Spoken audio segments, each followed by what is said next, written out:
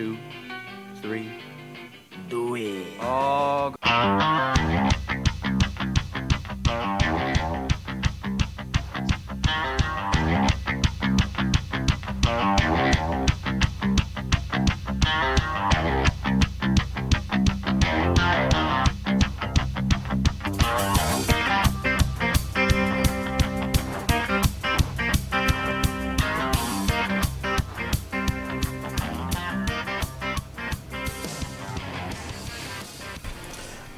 right. Welcome back in for another edition of the Soldiers Podcast.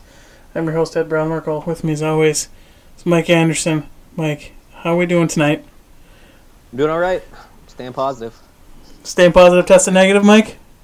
That's right. Staying positive, testing negative. I mean, that's about all we can do right now. You know, I thought that Seattle was going to give it to us there for a second there after that last interception, and then we sit here and...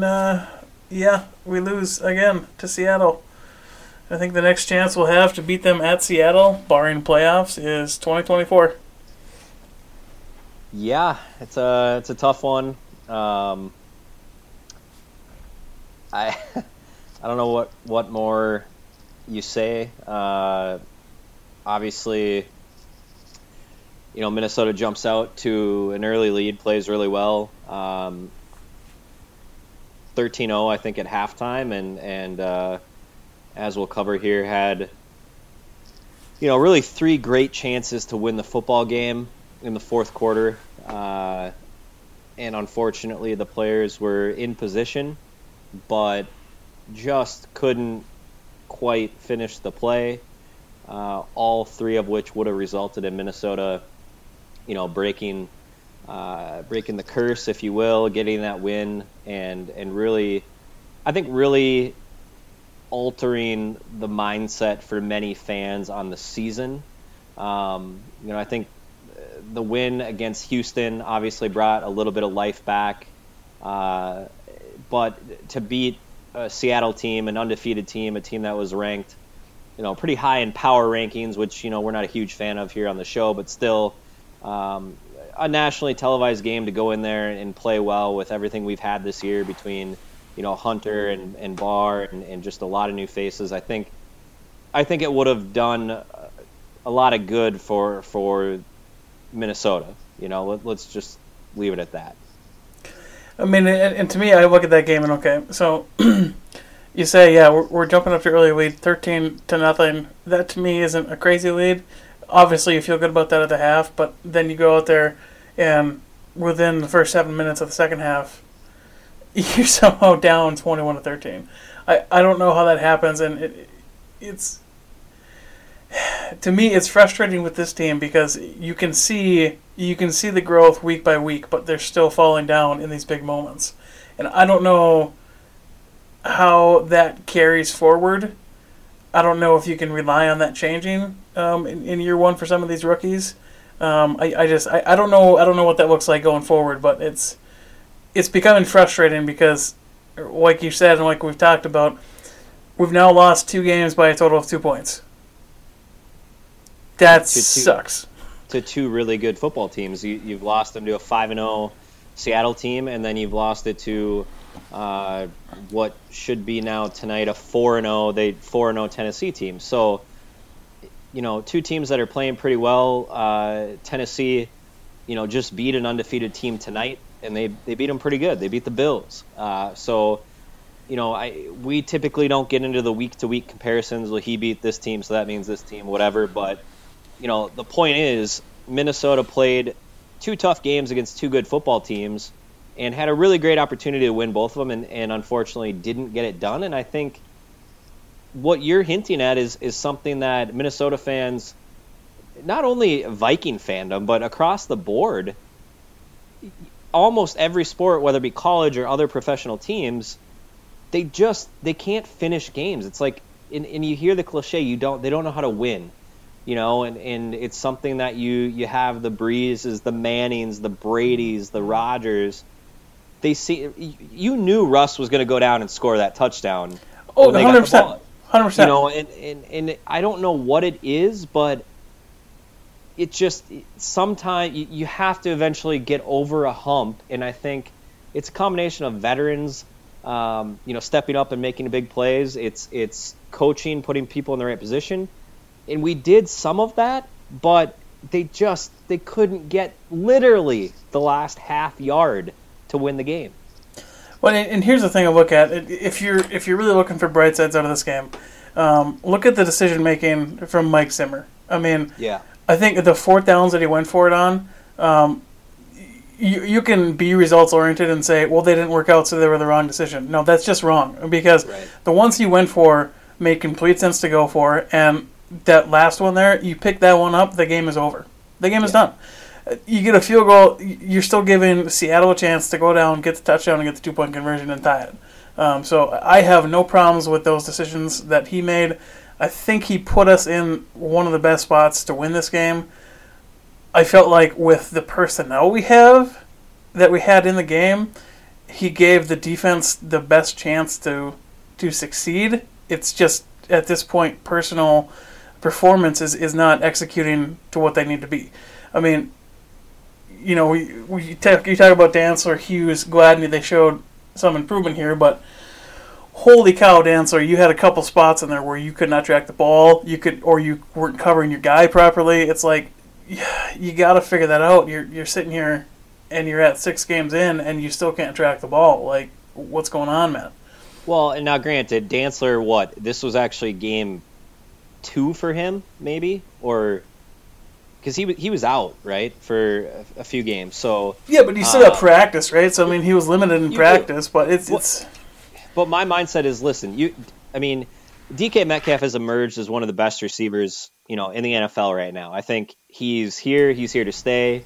And you look at Dantzler, one-on-one coverage on the 4th and 10, after we failed to get the half yard, Russ kind of throws with the Hail Mary. Dantzler's tracking the ball better ahead of Metcalf in that, he saw the ball before Metcalf even turned, and then he ends up either overrunning it or underestimating the athletic ability of Metcalf and the height and thinking there's no way he was going to be able to jump and get to that ball. But either way, you can take a pro from it in that he was where he needed to be, and he's in position to make the play. The con is that he ultimately didn't make the play even though he was in the right position, which typically I think we view that as it's coachable, right? And Zim is a guy that is absolutely going to say, listen, you were where you're supposed to be. The play came to you. Now you just got to make the play. And I think you look at that 4th and 1, not to go away from the corners, but or 4th and a half yard where we could have won the game. And Madison has a hole you could drive a truck through if he just cuts right. But yet he sees that little pocket, little seam, and I understand it's a quick moment, and he thought he could literally just dive. Unfortunately, the guard and we kind of pulled they were almost falling down on him. Unfortunately, they didn't stay upright, and it's a game of inches, and you literally saw it come down to a few inches on a few plays 3 times, and it didn't go our way, and it seems like it never does in Seattle. One thing I will nitpick on, I'll pick on the officiating for the last play of the game. Yeah. That was not a fumble. That was a forward pass. We should have got one more shot at that. That pissed me off. I'm like, how do you send that up to New York and get that decision upheld? Like, that's just stupid. That was a pass. Yeah, I agree. I think, officiating's not the reason we lost that game, but I think Flowers should have been. Not at all. Flowers should have been ejected for the helmet-to-helmet hit. Yeah. I'm not sure how that didn't go back up. It is what it is, but yeah, you're right. They messed up on that. So we should have had 6 seconds, but we had a timeout. But so I think right there you were at like our own 35 or 40. So you're probably just going to try to run a quick 8-yard out route to get to midfield to allow you 1 second to throw a Hail Mary. They didn't have the time, unfortunately, to run the deep depth of route to get Bailey with a shot, especially in the rain. But yeah, Hughes made a hell of a play, a couple of really good plays at the end of the game in the end zone. On the 3rd down, I can't remember if it was Metcalf or not, but ended up kind of catching the ball, but then Hughes bats it out. I think Gladney made a couple nice plays. So, I mean, I think if you're looking long term, these guys are all 20, 22, 23 years old. You can have some optimism, right? And it doesn't have to be for next year or 2 years from now. I think you can have optimism that they're going to watch the tape. They're going to improve. We've seen substantial improvements from week 1 and 2.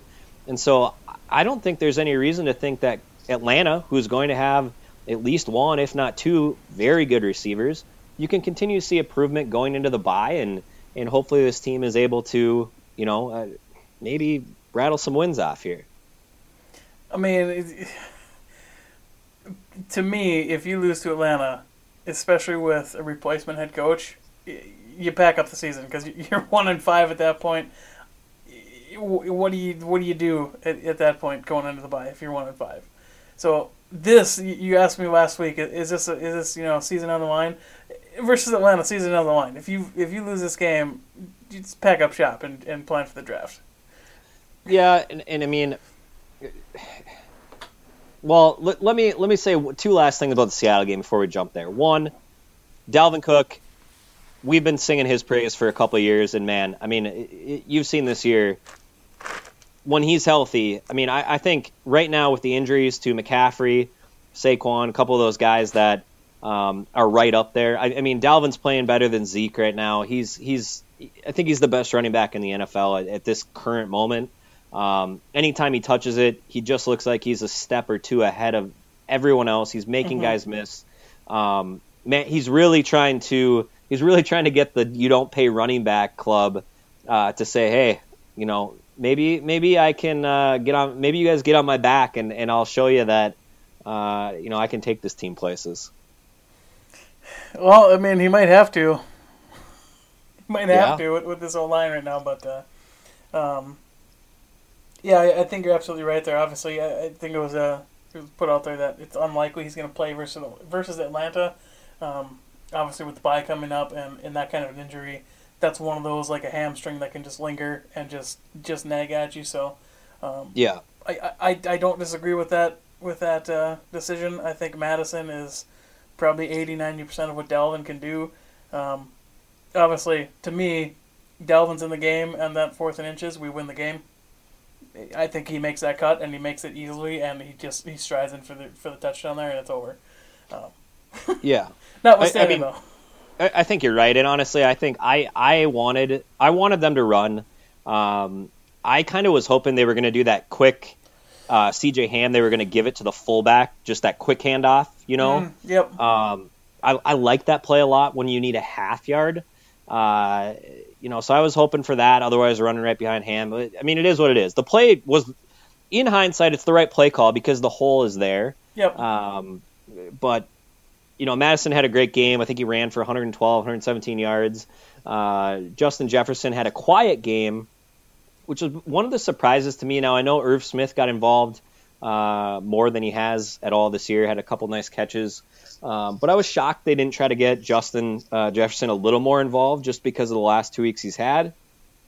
Now, maybe Seattle was taking that away. But really quiet game. I think he only had 2 or 3 catches there. Whereas Thielen, obviously had the 2 scores to get us back into the game and give us the lead late. But I don't know. There's not much more than you can say about that game. They had a couple opportunities. The third one we haven't alluded to was the final 4th down where they scored the touchdown. Anthony Harris was in a fantastic spot. Actually ended up hitting his arm, hitting the ball, but Metcalf just made a hell of a catch and rolled over on it and maintained control. And again, it blows my mind that those 3 plays all were so close to going our way, and we only needed one of the 3 to go our way, and it just didn't work out that way, Well, and that's the thing to me. Sometimes you have those seasons where you feel like you're not getting those bounces, and to me, this season at least, it's felt a lot like that. We just haven't gotten those bounces. We've had a lot of things go in the reverse direction than you typically want in a football game. So, sometimes that can flip on a dime, and sometimes that's just a story of your season where you have 4, 5, 6 losses where you lose by 2 points because of something like that, or some weird penalty that kicks you back, and But Yeah. here we are, Mike. Here we are. We're going into Atlanta. They have a couple good wide receivers. They still have Matt Ryan. Todd Gurley, if I'm not mistaken, is still on that team. No fans in the Vikings Stadium yet, so we're going to have that artificial crowd noise. So how do we beat these guys, Mike? Well, I mean, the so far this year, it's just let them beat themselves, essentially. So basically what you're saying is we want them to get up to like a 25-point lead? Yeah. Well, I mean, that was the case early on, and then the last 2 weeks, to be honest, they played Carolina this week, and I was actually out in North Carolina for a wedding this weekend. So I actually watched the game with a bunch of Carolina fans, and they were just dejected the whole, like, no expectations, or the Atlanta fans that were there as well. It just seems like you could also see on the field, Atlanta just looked like they didn't care. I mean, in the first half, and I made the comment, I'm like, well, if this doesn't change at halftime, Quinn's got to be gone. And it didn't change, and as you alluded to, they got rid of the head coach, they got rid of the GM, which I actually don't like, because now you're going to have somebody coming in as an interim and trying to fire the guys up, rally the troops, and take that with a grain of salt. But I'm sure you will see a little bit of energy with Atlanta coming out this week. But and that's one of the extra points to this is you almost have to throw all your game planning out the window, or a vast majority of it, and you can't rely on, okay, this is what these guys scheme for. Right? Yeah. Because you don't know what they're going to specifically do. I mean, yeah, you still have the OC and the DC there, but the play calling duties might be different. The priorities might be different because the head coach isn't directing some of that stuff. It'd be like if all of a sudden Zimmer got fired, and now it's Kubiak running the show, and maybe Kubiak wants to be this more pass heavy, and Zimmer had the directive, to run more. The whole offense could change. So that's where it always scares me when you have a team coming off a firing like that. Like, for instance, Houston in Week 5 here. They go off, they rattle off a win. I forget who they played, but they take a win for their new interim coach, and it's one of those things where that can inject some life into the team, and you got to be really careful with that, especially when both teams are seasons are not quite going the way they hoped it'd start. Yeah, and I think Minnesota, what they need to do, I mean, listen, to put it simply, Atlanta has been moving the ball offensively. Calvin Ridley's having a hell of a year. Gurley's having a nice bounce-back year. Julio has been injured, but obviously a big threat when he's on the field. And Matt Ryan, can still sling the football around. So they can move the ball offensively. Defensively, they're one of the worst defenses in the league, especially through the air. So I think they've given up the second most yards. Seattle was the first, but they've given up 15 passing touchdowns, right? So they're giving up 3 a game through the air. So I think, offensively, we need to make sure we can still, move the ball down the field through the air, right? And you're not going to have Dalvin to really set that up. You're going to need to rely on Madison. I would almost expect, maybe some more screens to get open up some of those lanes for the Irv and Jefferson. But I think Cousins is going to have to play a good game. So I think for me, the big focus is going to be Minnesota staying efficient offensively. They were in the first half of Seattle. They were in the fourth quarter of Seattle, but we had a couple of those drives in the third. I shouldn't use the word drive, but it was like, what are you doing? It was the 3 out, the quick interception, the things that we've seen when Minnesota's playing badly that we're going to need to avoid to make sure we don't, slip up to an 0-5 Atlanta team. Right, because we've seen Atlanta put up points in a hurry. I mean, yeah, they have the weapons to do it. I think you're right there. It's going to be, I think it's going to be more focused on can our offense bounce back at some of those missteps they took versus Seattle and some of the past transgressions we've seen in the first couple games of the year where we didn't really look that sound. can we get over that hump? Can we get back to what makes us Minnesota? Get Jefferson back involved. Get Irv Smith more involved. I think we've been saying that for the past 2 years. The kid's got talent. He's got athleticism. Get him involved. Get him in some of those slant routes. And just, he's going to break some tackles. Just let him go. Yeah. I mean, offensively, we basically know what this offense is, right? You know, other than the Justin Jefferson addition, you know, we know what it's capable of. I think defensively is where we're continuing to learn. But you look at the bright spots. Eric Wilson had one of the best games of his career probably last week. Mm-hmm. And, you know, you take that, him stepping in and having to play more minutes with the injuries that we've had. You look at these new corners that are getting healthy and coming in and now starting or being forced to play big minutes against big quality receivers. So they're going to get another test here this week, and I think hopefully the defense can make some stops. They're going to have to get creative. You know, they're going to have to get creative against teams that can move the ball, and that starts this week. It continues on after the bye, where, you know, I'm already going to tell you it's a must-win game at Green Bay. This team, I think I said last week, they needed to win 2 of 3. Starting with the Seattle game, they obviously dropped that, so now they need to get the 2. And the only way you're going to beat Rodgers, the way he's playing right now, is to get creative, give him some looks that he hasn't seen, and generate some pressure. So I can't imagine right now with what we're hearing that Danielle Hunter is going to be back anytime soon. And so you're basically defensively you've got what you've got for the rest of the year, I would say.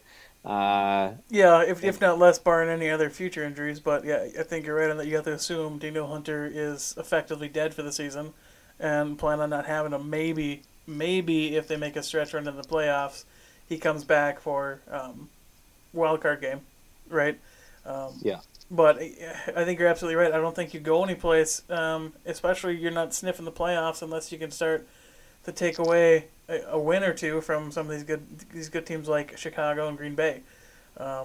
And there's still some not to look too far ahead in the schedule, but there are still some teams upcoming that can throw down some points. So this defense has got to figure it out. It's got to figure it out in these big moments very quickly, because we're about to be up against some playmakers in Atlanta. And then after the bye, like you said, Green Bay, you also have Dallas coming up, you have New Orleans coming up, you have Chicago twice, which I don't have to tell you how much the Vikings have failed against Nick Foles. So, but yeah, I think you're absolutely right. It's one, we got to get the easy win against Atlanta, and it should be a relatively easy win if they're 0-5 and dropped games like they have. You know, you're doing the napkin math, you're doing the paper math. You should be able to beat that team. If you look at how we've lost our 4 losses, we should be able to beat that team. Yeah, I just think, you know, that I look at that schedule and I see Atlanta, a team you got to assume we beat, right? So you're 2-4 going into a bye. You're giving Zimmer extra time to go at Green Bay. Clearly your most difficult game remaining on the schedule. But after that, you have a slate of basically 3-win teams that don't even have 3 wins, a fair amount of that are at, I think you've got 4 of 5 at home after Green Bay. And yeah, Carolina, Tampa Bay, they're 3-2 right now, but even New Orleans, I don't think they've looked like the New Orleans of old. And Tampa Bay is still trying to figure things out. Brady is not, it doesn't appear to be the Brady of old, right? And we knew that coming in, but I think a lot of these games, especially when they're played in stadiums without fans, are a lot more winnable than you would think. And so I'm looking at this going, if they can win the next 2, especially if they can go into Green Bay, get to 3-4, build some momentum, and now you come home for 4 or 5, they're gonna all of a sudden you're gonna gain some optimism. It's gonna be like, whoa, if we can maybe go 4-1 here, all of a sudden you're 2 games above 500. And I know I'm jumping way ahead, but I think it starts with Atlanta. You get into the bye, and then you focus on ultimately the season, going into Green Bay, and you try to prove yourself. You've played hard against some of these good teams. You got to go in and get a win. I'm still optimistic right now. There's a long way to go in a weird season. I'm going to stick around for a few more weeks. So what is your cutoff point here, Mike? What point are you cutting bait and tanking for Trevor? I'm not going to get to that. No? I can't envision. I mean, okay, if we lose to Atlanta, let's say Atlanta rolls you, right? You have a game like Buffalo from, 2 years ago, was it? Favored by 13.5 points, and you lose by 20-something, whatever it was. If Atlanta comes in and wins like 38-17, and then we go into Green Bay and they just take care of business as well, and now all of a sudden you're 1-6, all right, I'm still gonna be cheering for us to win football games, but yeah, at that point the writing's on the wall. You're not probably rallying for the elusive 7 seed. But I think if you can beat Atlanta, I'm not going to tell you if you lose to Green Bay and all of a sudden you're 2-5 that you're going to lose me. But realistically, I think if they don't win the next 2, it's going to make the playoffs pretty difficult, even though we're really going to play most of the teams we're chasing. Realistically, I think 2-5 is probably too big of a hole to climb out of. Mike, there's a stat I wanted to bring up that no 1-4 team has ever attained the 7th seed. I see what you did there. Yeah? Yeah. I see what you did there. For the uninformed that haven't been paying attention or don't quite pay attention to much football as we do, 7th seed is new. So there's been no teams that have attained the 7th seed yet. So. Yeah. I don't know, Mike. First 7th seed to win the Super Bowl? You think that's possible? I don't know that I thought it was a Super Bowl year with all the youth that we had, but I just like to see this team continue to move forward, and that's what that's really what kind of my mantra has been going into that Tennessee game was, listen, you need to show improvement, because I think one thing we didn't touch about is I think Zim is safe, but if they come in and they're putting out the efforts Atlanta was, and you just have a team that looks like they don't care, that's when coaches are no longer safe. That's when you start to go into a full rebuild mode. So I think it's important that players are still out there playing hard. You feel the energy. You see that they want to win week in and week out. And so that's really what I'm looking for, because I think there's pieces here that if they develop, the rookies develop, that next year there's a chance that this team can be, a team that isn't chasing a 7 seed, right? Maybe they're... Right. They're in the conversation for 3-2, maybe even if they rattle off the right wins, the 1 seed next year. It's uncanny. We've had 7 years of Zimmer, 6, and it's always a up down thing. It's just weird. It's uncanny. I don't think I've ever seen it from another coach and team. But it's odd year Zimmer. That's how it goes, right? It's yeah. Odd even year Zimmer. It's the duality of a Vikings team, and we're no strangers to losing, but one of these times we got to win it all. Once before I die, Mike. Why not this year? Hey, there you go. Why not this year? There you go. I think I'm back, Mike. I think I'm back. All right. Oh, God. Well, if you're back, what about your prediction for this week? Prediction for this week. Okay. Atlanta is going to score 17 points. Okay. Minnesota is going to score 34 points. Okay. All right. That's where I'm at. I think I'm going to go 31-20. Minnesota will win. I'm not going to... it concerns me a little bit with the new coach. I think that Atlanta's actually going to come in and put forth some effort, but ultimately I think the injuries they've had defensively and the struggles in the secondary will be too much to overcome. So I think Minnesota feels in control most of the game, maybe up by 2 scores. But Atlanta gets on the board a little bit later. We still have winning by double digits. We stay healthy, and we gain a little bit of excitement going into the bye week, getting ready for Green Bay. Going on the bye, getting ready for Green Bay, getting a Delvin back it's hungry, ready for that win. And 6 or so games, under the belt for all of our rookie cornerbacks, and they can handle the B squad of wide receivers that it appears Green Bay is running out every single week. Yeah. So, all right. So we're both predicting a Minnesota win. We are 2-4. 2-4, and that starts the train. Why can't we run the table? And can't get to 12-4 unless you get to 2-4.